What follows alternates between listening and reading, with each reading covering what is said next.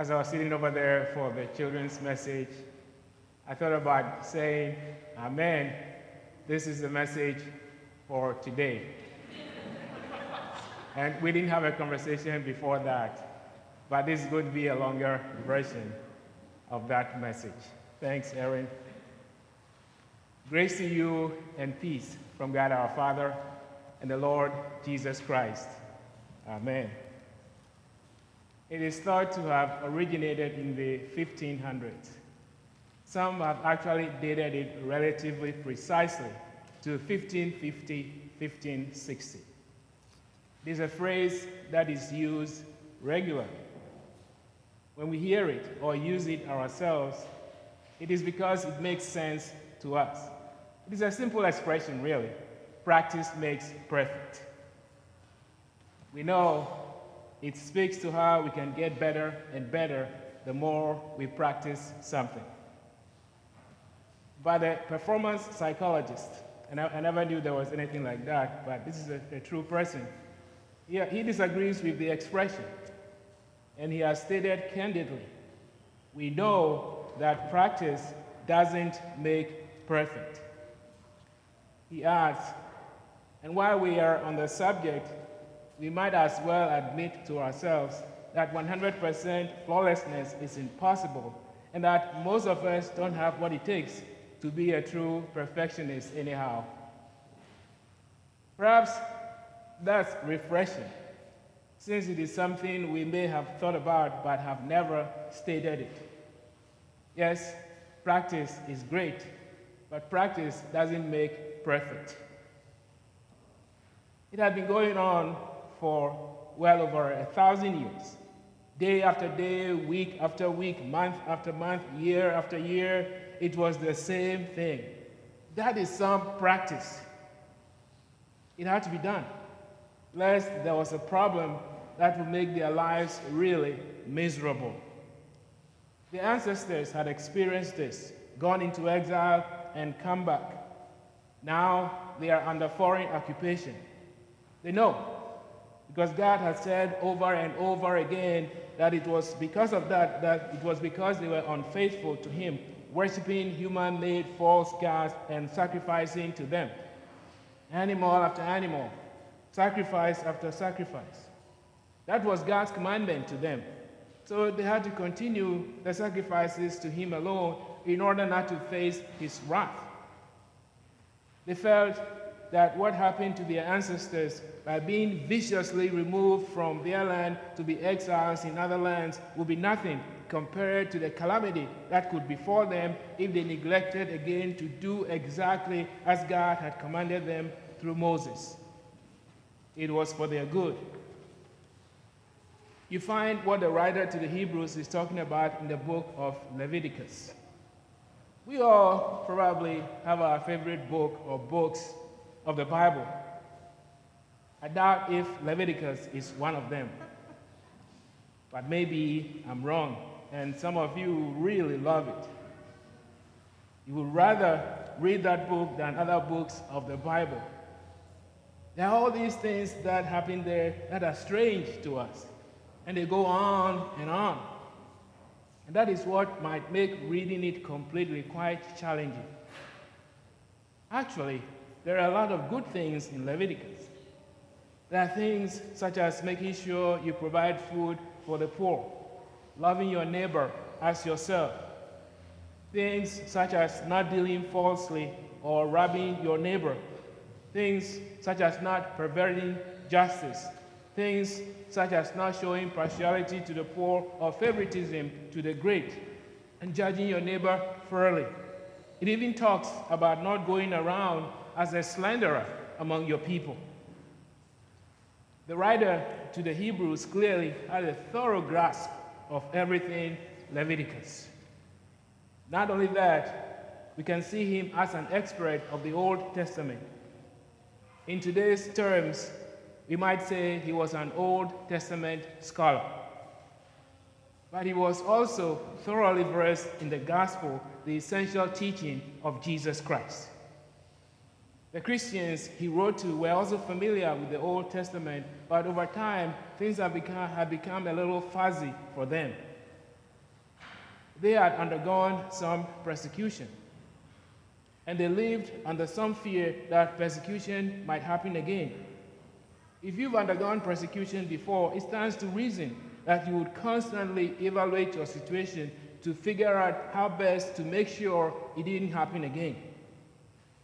If there is a way you can prevent something painful from happening to you again, you would take it.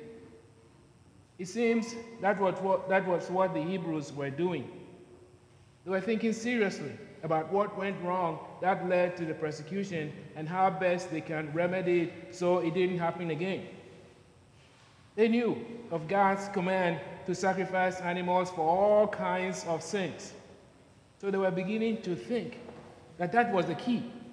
Why not just go back to that practice, an animal sacrifice for every sin? If these animals are not being sacrificed, then their sins are not being forgiven. They were thinking that that's why they were facing the threat of persecution. So go back to the sacrifices again and again, and you will be free from the looming trouble.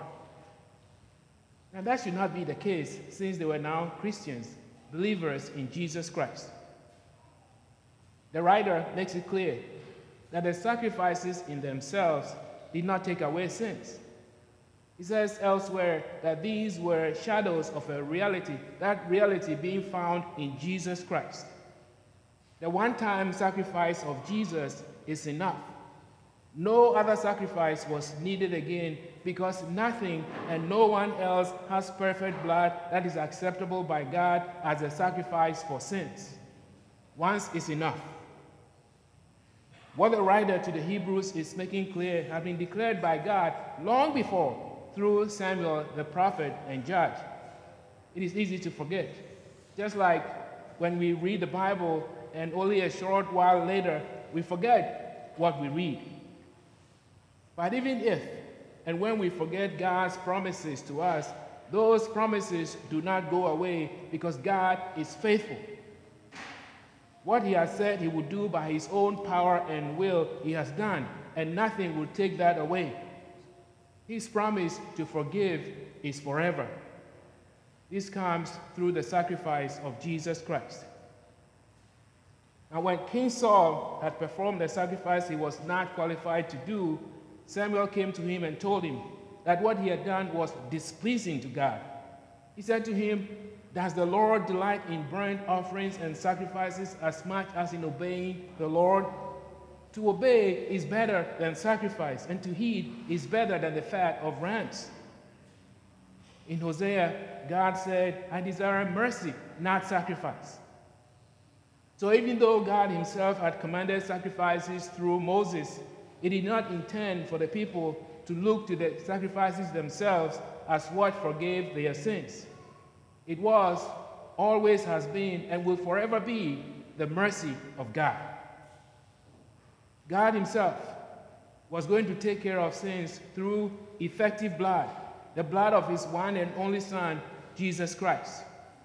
Now, it took a while for this to happen, but happen it did, because God fulfills his promises.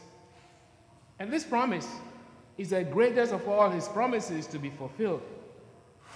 You can think about all the miracles you remember in the Bible, including the 10 plagues, the crossing of the Red Sea, the trembling of Mount Sinai, the miracles of Jesus feeding the thousands, his raising of some people from the dead.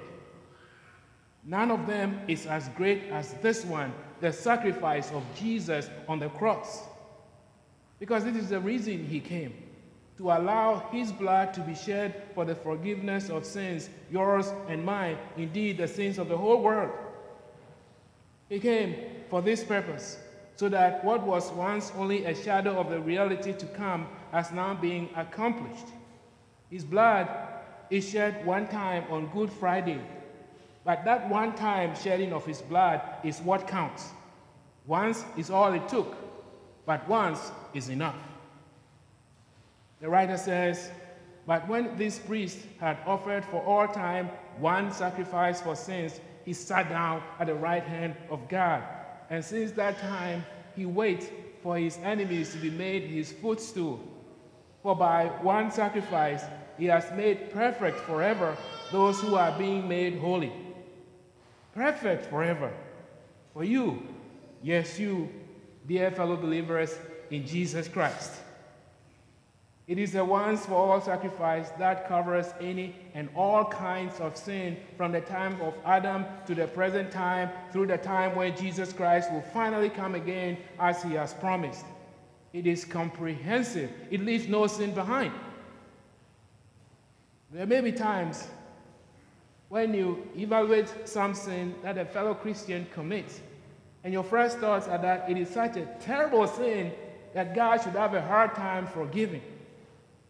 It may be a gruesome murder that is shown on TV or the internet over and over again, and you see and hear the grief of the victim's family, and the thought may cross your mind that that should be an unforgivable sin. Why should someone who takes the life of another human being ever be forgiven? What about the feelings of those who are left grieving? Shouldn't they receive the satisfaction that the murderer should not have that sin forgiven, even if they repent while serving a life sentence? Well, so long as they repent of that sin and believe in the one who came from heaven to die for all sins, including the sin of murder, they have that sin forgiven. It is a promise of the one whose blood covers all sin, even the ones that offend us the most. Christ died for the sin of murder too, by that one-time death a long time ago. That one-time sacrifice is enough. He will not come back and repeat it. Once is enough. As a Christian, you know that if you hurt someone, a friend or a family member, you would like to be forgiven, no matter how grievous your action against that person was. It may be that the person may not be willing to forgive you, even if you earnestly ask for their forgiveness. Your relationship may be irreparably damaged. But if you have sincerely repented of it, Jesus has forgiven you because his single sacrifice covers that sin too. Now, we don't live at a time where we see these animal sacrifices that the Jewish Christians were still seeing at that time. We don't have that to think of going back to when we face tough times in our lives. We get to stick with Jesus. And that's his very desire for us, that we will not put our confidence in anything else in this life but in him. Now, it may have crossed your mind that if that once and for all sacrifice is enough, why do we confess our sins when we gather together as a church? Why do we even confess our sins in our private prayers? Isn't that like sacrificing animals for the forgiveness of sins over and over again, only without the animals? Is the one sacrifice really enough? It absolutely is. We confess our sins because we sin daily, even when we are not aware that we are sinning. And the one who sacrificed himself once for all is always ready, always available to hear us and to remind us that what he did 2,000 years ago is still valid and effective. The person who is the Son of God could not have failed in what he came to do. Now, if there are people here who think they have no sin, they should let me know. And I'll tell them again what we just said in our confession of sins. If we say we have no sin, we deceive ourselves, and the truth is not in us. We live in repentance. Repentance is a turning back to God after we've turned away from him. It is as if Christ's sacrifice happened today. Its effectiveness is always new, no matter how long it has been. It is fresh today. It will be fresh tomorrow. It will always be fresh, renewing us day by day.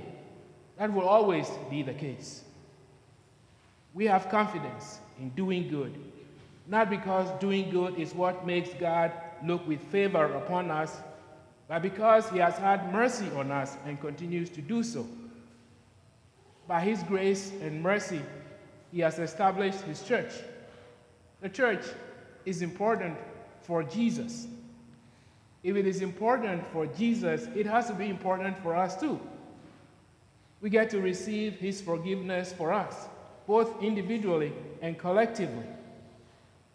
The writer therefore encourages his hearers not to neglect gathering together as a church.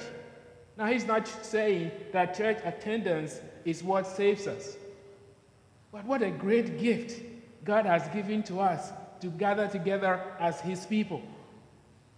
It is not another chore we have to add to the many we have during the week.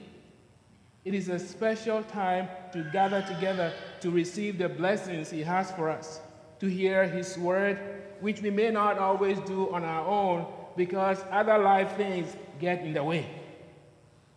We receive his blessings in a concrete way, in the Lord's Supper, for the assurance of our forgiveness as we wait in the sure and certain hope of our Lord's return, when all of us together we get to eat and drink with him. We get all this because of his one-time sacrifice. Once is enough for me and for you, dear brothers and sisters in Christ. Amen. We now stand and confess our common faith in the words of the Apostles' Creed.